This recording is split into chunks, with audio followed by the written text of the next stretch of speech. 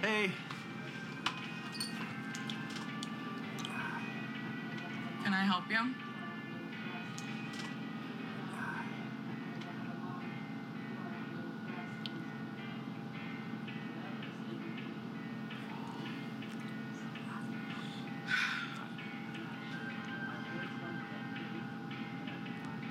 Do you want something? I'll take that one.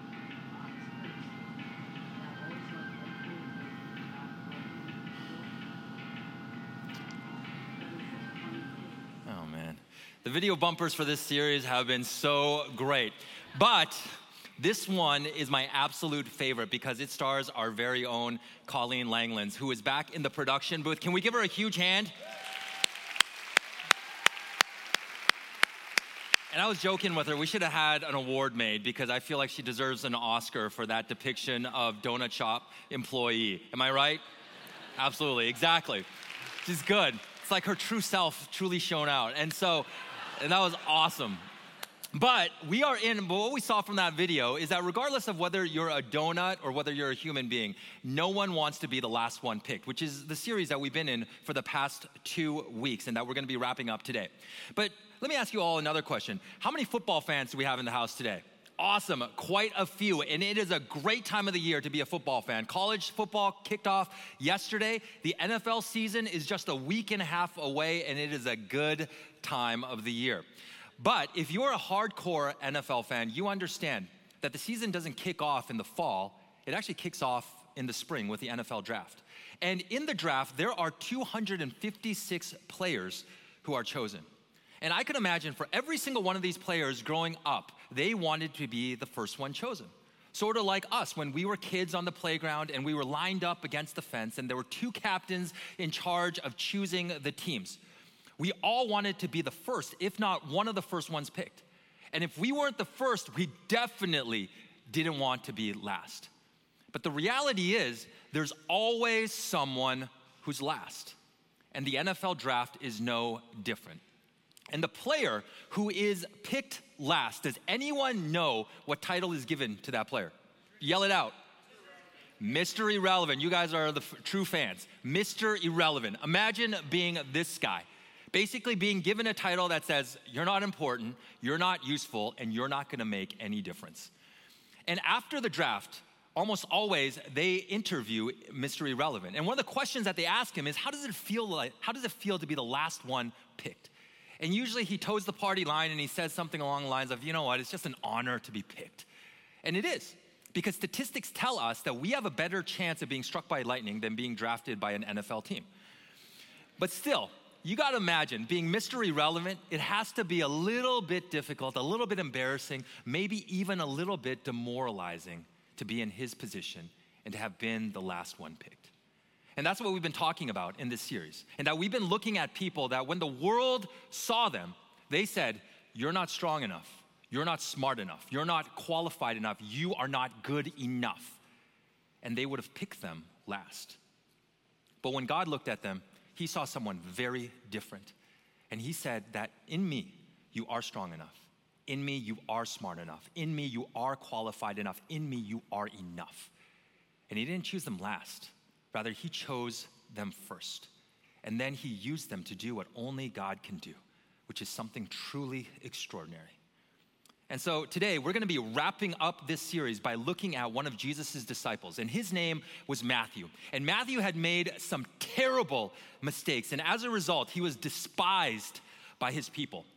And when we pick up his story in the Gospel of Luke, which is the 3rd book in the New Testament, Luke tells us that Jesus was in this city called Capernaum, which was right along the Sea of Galilee.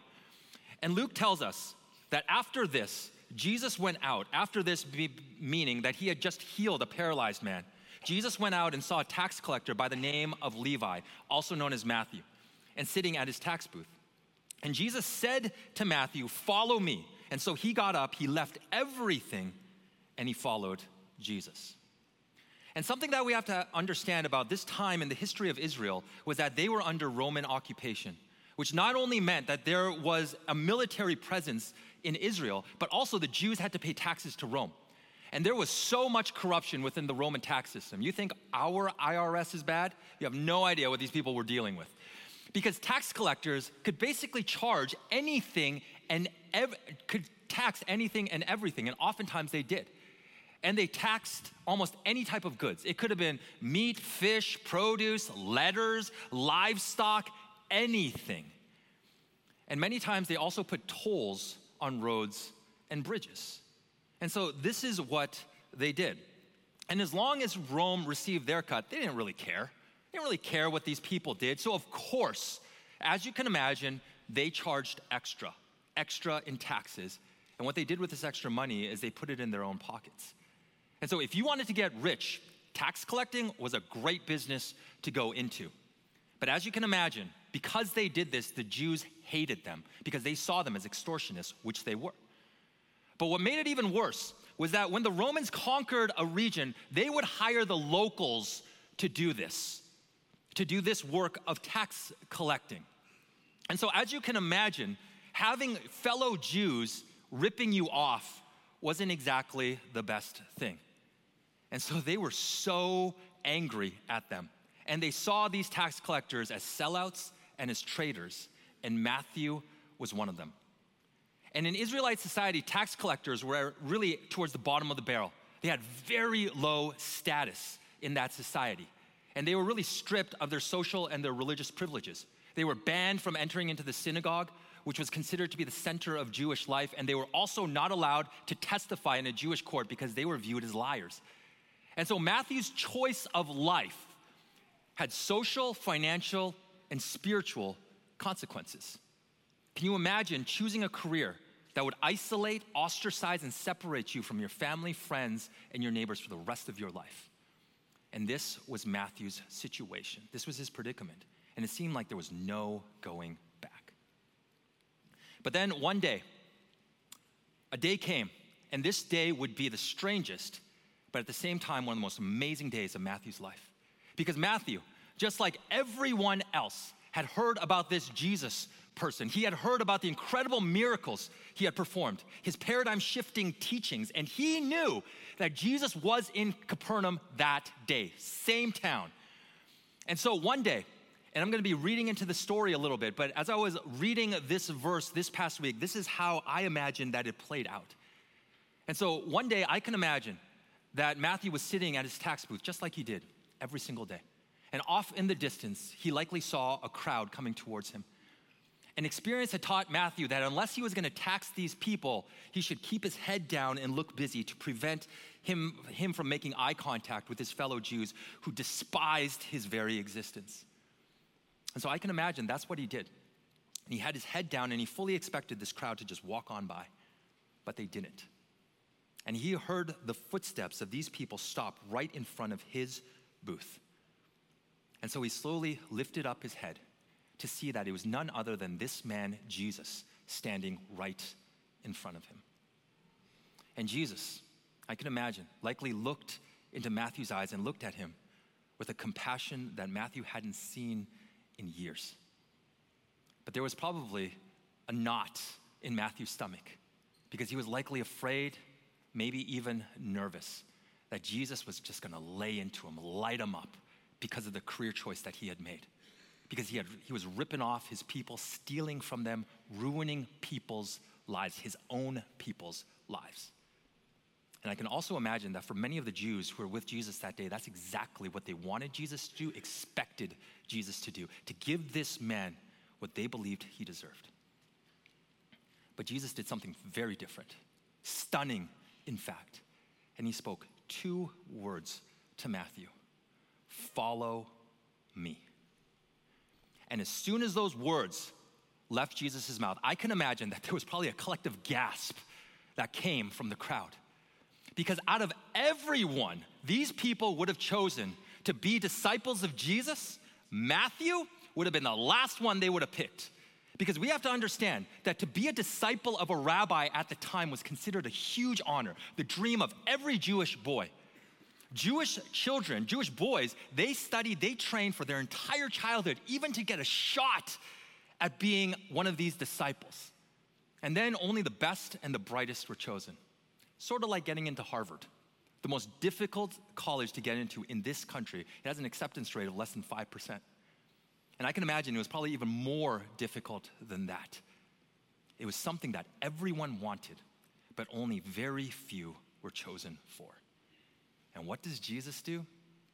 He picks the guy who's the most hated, the most rejected, the most reviled, the most unclean person imaginable.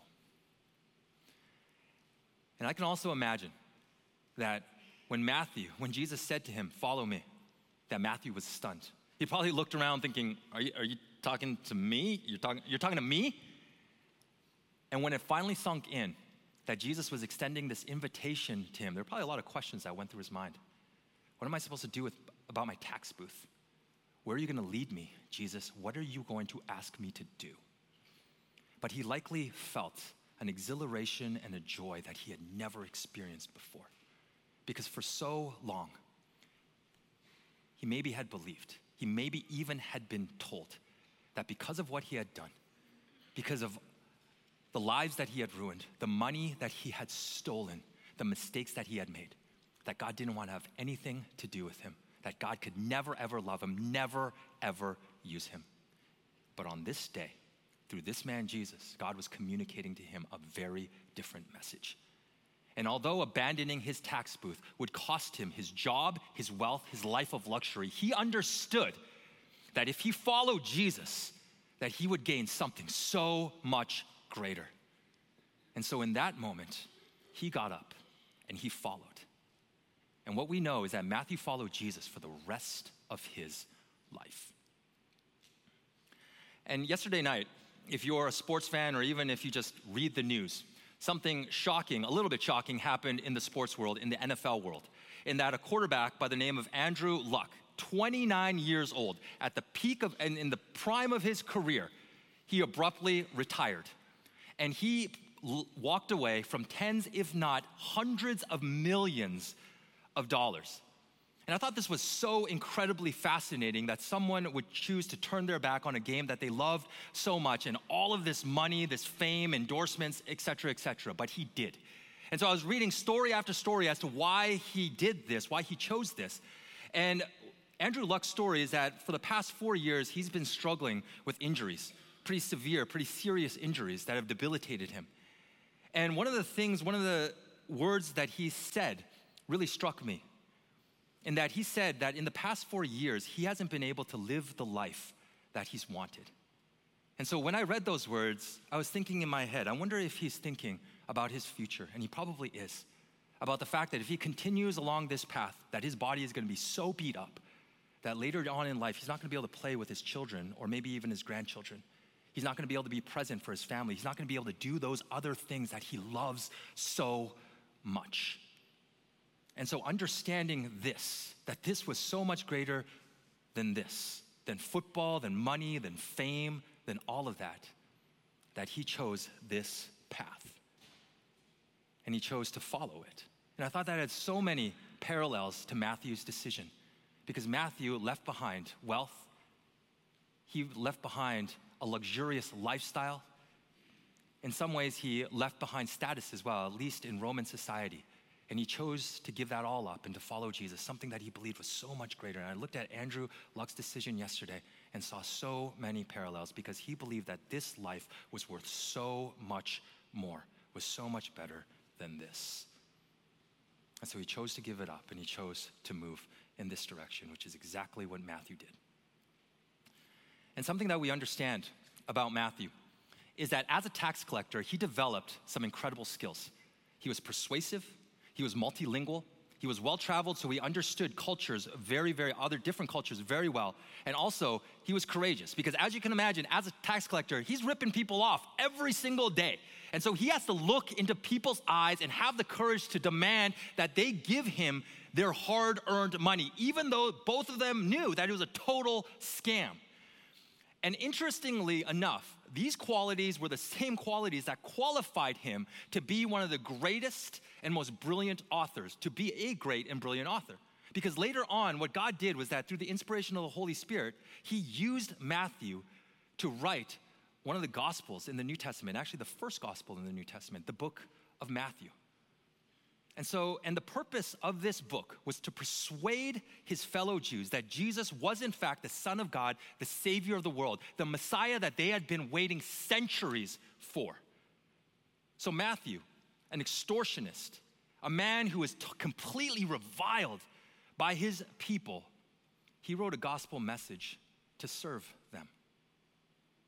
And all throughout history, God has used this book to change people's lives. And so what we see with Matthew's story is that God was able to take his mistakes and create his masterpiece in order to create his masterpiece. And that's exactly what God wants to do in your life and in mine as well. Those mistakes that we believe that he could never, ever use, those mistakes that we believe are the worst parts of who we are, the ugliest parts of who we are. When we give him our lives, and not just the good and the shiny parts, but also the bad and the ugly parts as well, which includes our mistakes, he is able to do something that is truly powerful and amazing, and that he is able to take our mistakes and create his masterpiece. And yesterday night, I was listening to a friend's podcast, and on this podcast, he was interviewing a man by the name of Kenneth Bae. And Kenneth Bae, if you remember, he was on the news a number of years ago. But he was a US citizen who was detained, imprisoned in North Korea for 735 days. And he was arrested on November of 2012, and it was a huge mistake. Not their mistake, but his mistake. Because what happened was that on the morning of one of the mornings of November of 2012, he had woken up late. And so he was in a rush, and in his bag was a portable hard drive, which he knew that he could not take into North Korea because it was illegal, but he forgot it was there. And because he had to catch a bus from China to North Korea, he just grabbed everything and he got on that bus. And of course, they found it at the border. And so he was arrested, and then ultimately he was imprisoned to 15 years of hard labor in a North Korean labor camp. And he said the conditions were awful. I can't imagine it was like a hotel, but it was even worse than that from how it's terrible conditions. Because every day he would have to wake up at 6 a.m. and then from 8 a.m. to 6 p.m., 6 days a week, he was forced to work out in the fields, shoveling coal, hauling rocks. Didn't matter what the weather conditions were, in the extreme heat or in the extreme cold. And he also said that in his room, he didn't have any screens for his windows. And so he was bitten all over. And he would kill more than 200 bugs a day just to simply survive and prevent them from biting him. He said he was so malnourished that in the first 3 months, he lost 50 pounds. And just goes on and on and on. But he said that about a year in, God began to shift his heart, began to shift his perspective. And he began to see himself not as a prisoner, but rather as a missionary, someone who had actually been sent with purpose. And then God began to shift his perspective about the guards, and that he no longer saw them as his oppressors or his captors, but rather as people who he had been sent to share the message of Jesus. And he said that when this perspective change started happening, some other amazing things started happening. Guards started coming to him and saying to him, "Pastor, can I speak with you?" And then they would share with him about their families and the issues that they were experiencing, the problems that they were experiencing in their marriage. They would ask him, "How should I parent my child?" Guards started asking him, "If I choose to believe in this Jesus person that you're telling me about, what do I receive?" And there was one interesting conversation that he had with a guard. And this guard said to him, "If your Jesus is real, then why are you still here?" To which Kenneth said to him, "What if Jesus has a different purpose?" And he said, "What if Jesus sent me here to tell you about him?" And that just blew that guard's mind, because he said, "Good point. Because prior to you being here, I had never heard about Jesus." And Kenneth Bae was released in November of 2014. And the very last question that my friend asked him, I thought was such an interesting question, and that he said that if you could go back to that fateful day in November of 2012, would you remove that hard drive from your bag? Would you prevent yourself from making that mistake? And he thought about it for a moment, and he said, "You know what? No one has ever asked me that question before." So he took a few more moments to think about it, and he said, "You know what? I wouldn't." Because then those guards would have never heard about the hope, the freedom, the life, the purpose that can be found in Jesus. And now he travels all around the world telling his story and inspiring people to pray for the more than 25 million North Koreans who have never, ever even heard about Jesus. And so he said, no, I wouldn't. I would do it all over again, because he understood that Jesus was able to use his mistake to create his masterpiece. And that's what he wants to do in your life and in mine as well. That's what he did in Matthew's life. And so going back to Matthew's story, what happened was that Matthew's basically given a second chance by Jesus. And so you would have thought that after being given the second chance, that Matthew would have just completely changed his friend group, changed the people that he hung out with, left that whole life behind and everyone who was in it. You would have thought that he would have started spending time with people who were like him, other disciples, people who were well respected in that culture. But that's not what he did, and that's not what Jesus led him to do. Because it says that then Levi held a great banquet for Jesus at his house, and a large crowd of tax collectors and others were eating with them. Matthew threw a huge party for Jesus, where Jesus wasn't a guest of the party, he was the guest of honor. Because Matthew wanted everyone to know that Jesus wasn't simply someone he knew, but rather he was the one he followed. And just as his life had been completely changed by Jesus, he wanted everyone else to experience the same thing. But the religious leaders of the day, they heard what was going on. And so they showed up at this party and they said to Jesus' disciples, "Why do you eat and drink with tax collectors and sinners?" This is what they were saying. They were saying, why do you, and more importantly, why does your teacher, who's supposed to be holy and good and clean, why is he spending time with the scum, with the dregs of our society? Wasn't so much a question as it was an accusation. Because for the religious leaders of the day, they never would have been caught dead doing what Jesus was doing. Because what they believed was, what made them unclean, what made them impure, was spending time with people who weren't like them. People who weren't Jewish. People who didn't adhere to the same laws and traditions as they did. They believed that what made them impure didn't come from in here, but rather out here. From the people that they spent time with, the places that they went, and the things that they did. They believed it was like a disease that could be transmitted and caught. And so they actively encouraged people to do the same, to avoid certain people, to avoid going to certain places. But what's Jesus doing? He's totally taken the whole system and putting it on his head. He was blowing it all up. And Jesus is spending time with these exact people.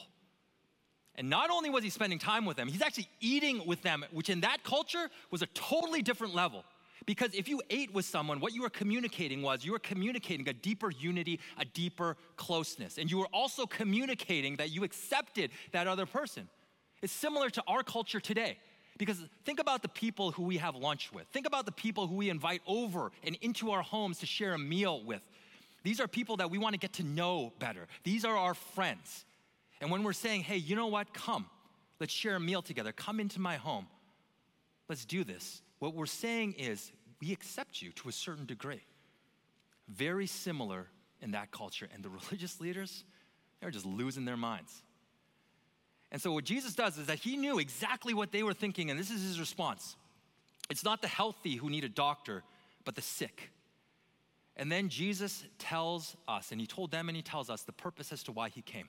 I have not come to call the righteous, but sinners to repentance. And that Jesus didn't leave heaven and enter into human history so he could congratulate people like religious leaders, people who were so satisfied with themselves, people who thought they had it all together, people who thought they knew exactly who was in and who was out with God. And the thing is, it's not like Jesus wasn't interested in these religious leaders. He tried to help them. But their response to him was thanks, but no thanks. We got this. And so Jesus says, you know what? I didn't come for people who think they're healthy, people who think they're righteous, because you know what? These people don't want my help. They think they don't need my help. I came for people who know they're sick, people who know they're sinners, people who know they have made mistakes and not only hurt themselves, but hurt others. And they need something, or better yet, someone to come to help them, to come and to save them. And to these people, to us, Jesus said, come and follow me, and I will change your life. Because what Jesus was saying is, and what Jesus can do, which is something that no one on this earth can do, is that he can transform sinners, people who have made mistakes, people who the world looks at and says, you have no value, we're gonna pick you last. And he is able to transform us into saints, people who he has created to do incredible things and to set us free and to allow us to live the life that he has created us to live. No one else can do this. And the truth is there is no one that is too far away from God. There's no mistake that we can make, nothing that we can do that can separate us from the love of Jesus. And the Apostle Paul says this so well. And I am convinced that nothing can ever separate us from God's love. Neither death nor life, neither angels nor demons, neither our fears for today nor our worries about tomorrow, not even the powers of hell can separate us from God's love. No power in the sky above or in the earth below. Indeed, nothing in all of creation and not any mistake that any of us can make will ever be able to separate us from the love of God that is revealed in Christ Jesus our Lord. And maybe for some of us who are here today, maybe for some of us who are watching via stream, when we talk about mistakes, if you're anything like me, you don't have to think hard about those mistakes that we've made in our lives, those mistakes that have hurt us and have hurt the people in our lives who we love the most. They come to the forefront of our mind just like that.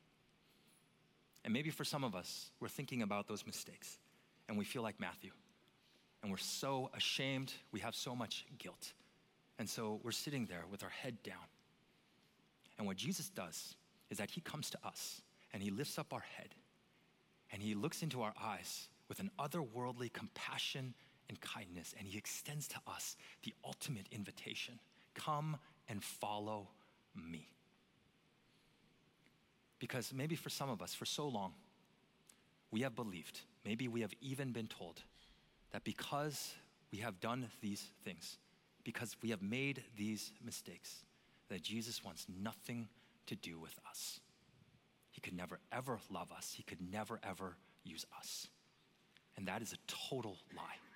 Because what we see from Matthew's story, and not just Matthew's story, but when you look at so many other people in the scriptures, it could be the prostitute Rahab, it could be the Apostle Paul who wrote more than half of the New Testament. And not just people in the Bible, but when you look at people all throughout history, when I look at my life, when I look at a friend of mine's, Bill's life, and we've told his story, Danny and I have told his story, someone who was an alcoholic for 45 years, made so many mistakes. When we look at life after life after life, what we are able to see is that when Jesus says, come and follow me, and we say yes, he is able to do something that no one else can do. He is able to turn sinners into saints and to use our mistakes to create his masterpiece. And we're gonna see a beautiful story of Jesus doing exactly this in someone's life, a man named Charles who's out in New York City. And it's such a great example that Jesus is not only doing this work in this community, but truly all over the world. And as we're actually watching this video, we're also going to be receiving our offering. So our ushers are gonna come forward in a moment. And if you're a guest with us, let me first say, we are so thankful, we're thrilled that you're here, but please don't feel any obligation to give. But if you would like to give, the bags, offering bags will be coming around in a moment. Robin and I, we give online, so you can give that way as well. You can give via the app, or you can text the word Kensington to 77977 as well. But if you're a guest with us, we'd love to meet you. We'd love for you to stop by the hub outside in the lobby if you have a moment afterwards, and we'd love to hear more about how you got here, answer any questions that you may have about our community. But if you are someone who does give, we want to say thank you. Thank you that because of your generosity, we are able to truly have an impact in this world. So let's watch this story together.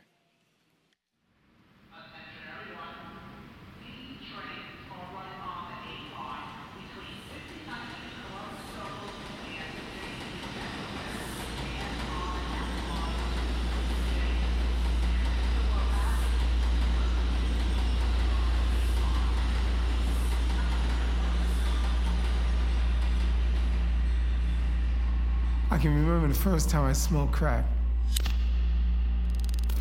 Gave me this sensation of all of a sudden just relief from all the brokenness and the hurt inside. And it was an immediate high that I felt euphoria. That all of a sudden, that in an instant, I felt good. Every time I had some money in my hand, I would run and go get some crack.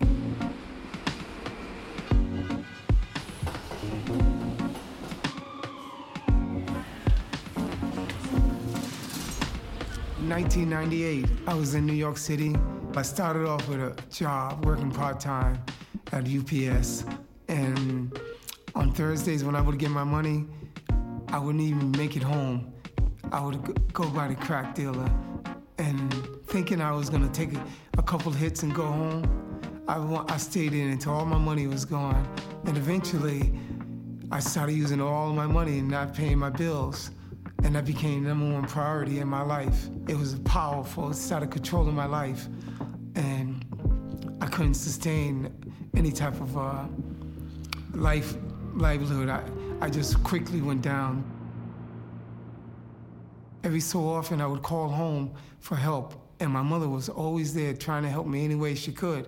So at that time, I didn't know it was such an enabler, but she, out of her kind heart, she would help me out with money. And I'd tell her I would do the best I can and pay my bills. But most of the time, I used all the money for using crack. And that just kept me getting deeper and deeper in my addiction. And I didn't care about how I looked, how I smelled. I would ride the trains in the subway, get huddled up in the corner with the clothes I had on for weeks, smelly, dirty, and pretty soon I isolated myself from everybody.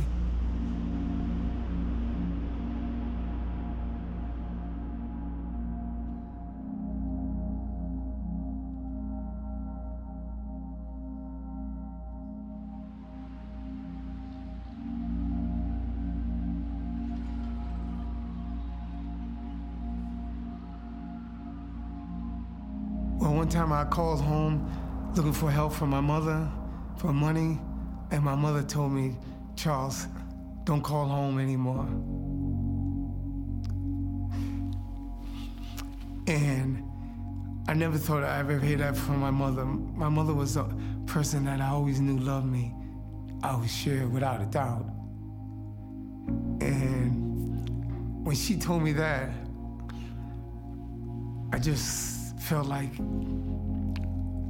I was just worthless, and there was no hope, that there was no reason really to put for any effort in even trying to quit smoking crack. And a couple of days after that,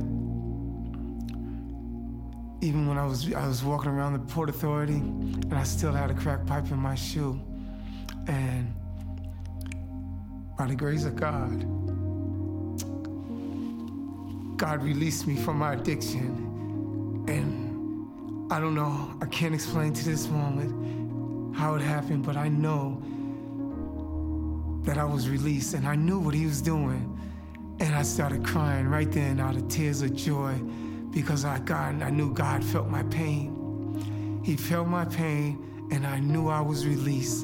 And I was right there in front of a lady who was passing out tracts for the homeless for Jesus. And I walked up to her and I said, I don't need to be here anymore. And she prayed for me.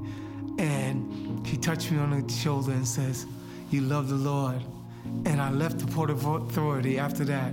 And someone like an angel came around the corner and he said, no, go over there on the corner. People's over there, they're feeding.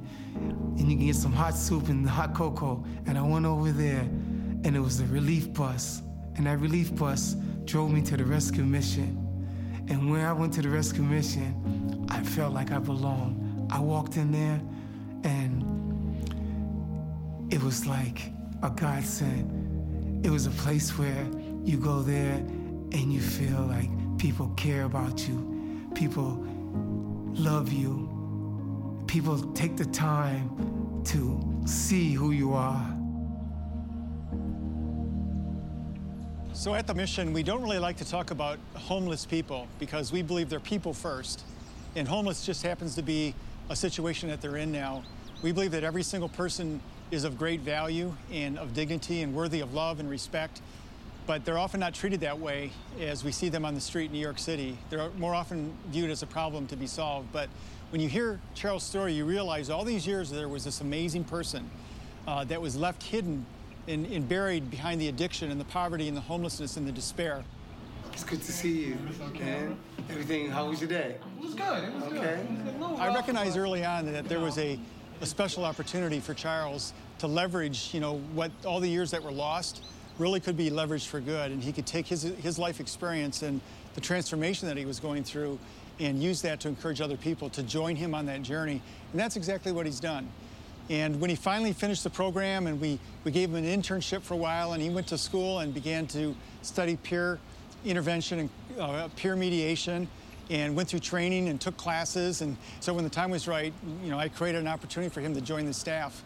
And he really, in some respects, is like the face and the voice of the Mission. He's the first person we want people to meet. He's the voice we want them to hear because he's genuine, he's full of hope, and he lifts people up.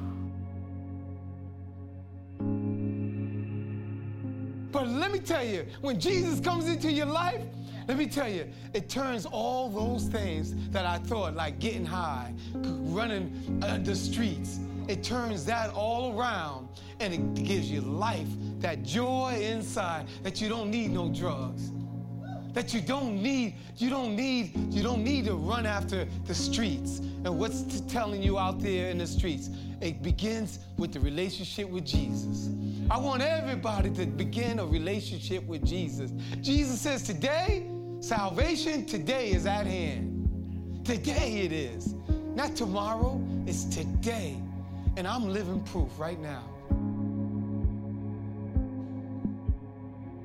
Now that I got my life back, I want to greet people who's on the streets now, help them make efforts to change their life.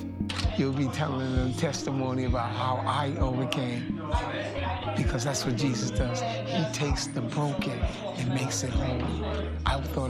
Just like you, I thought I was a loser, but you're not a loser. You're a winner. You're a winner. To be able to walk with them like people walk through my life and just give them the love that was given to me. I think that when you decide to link up with Jesus and hang out with God, He asks everything of you, and that everything is going to impact the lowest stratus of society, the poor, the marginalized, the forgotten. Jesus will give you abundant life and a wonderful life in Christ Jesus. And that began when I met somebody that knew Jesus, that really knew Jesus and came into my life and invited me into their life.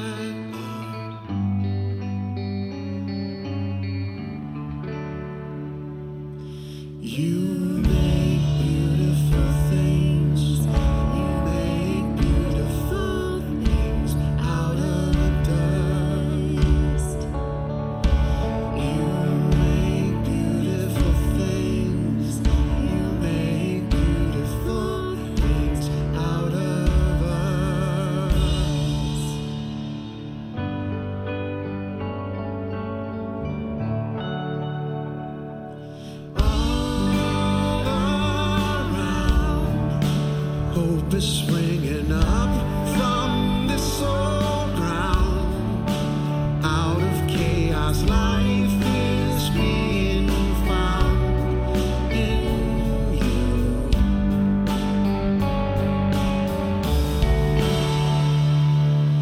You make beautiful things. You make beautiful things out of the dark.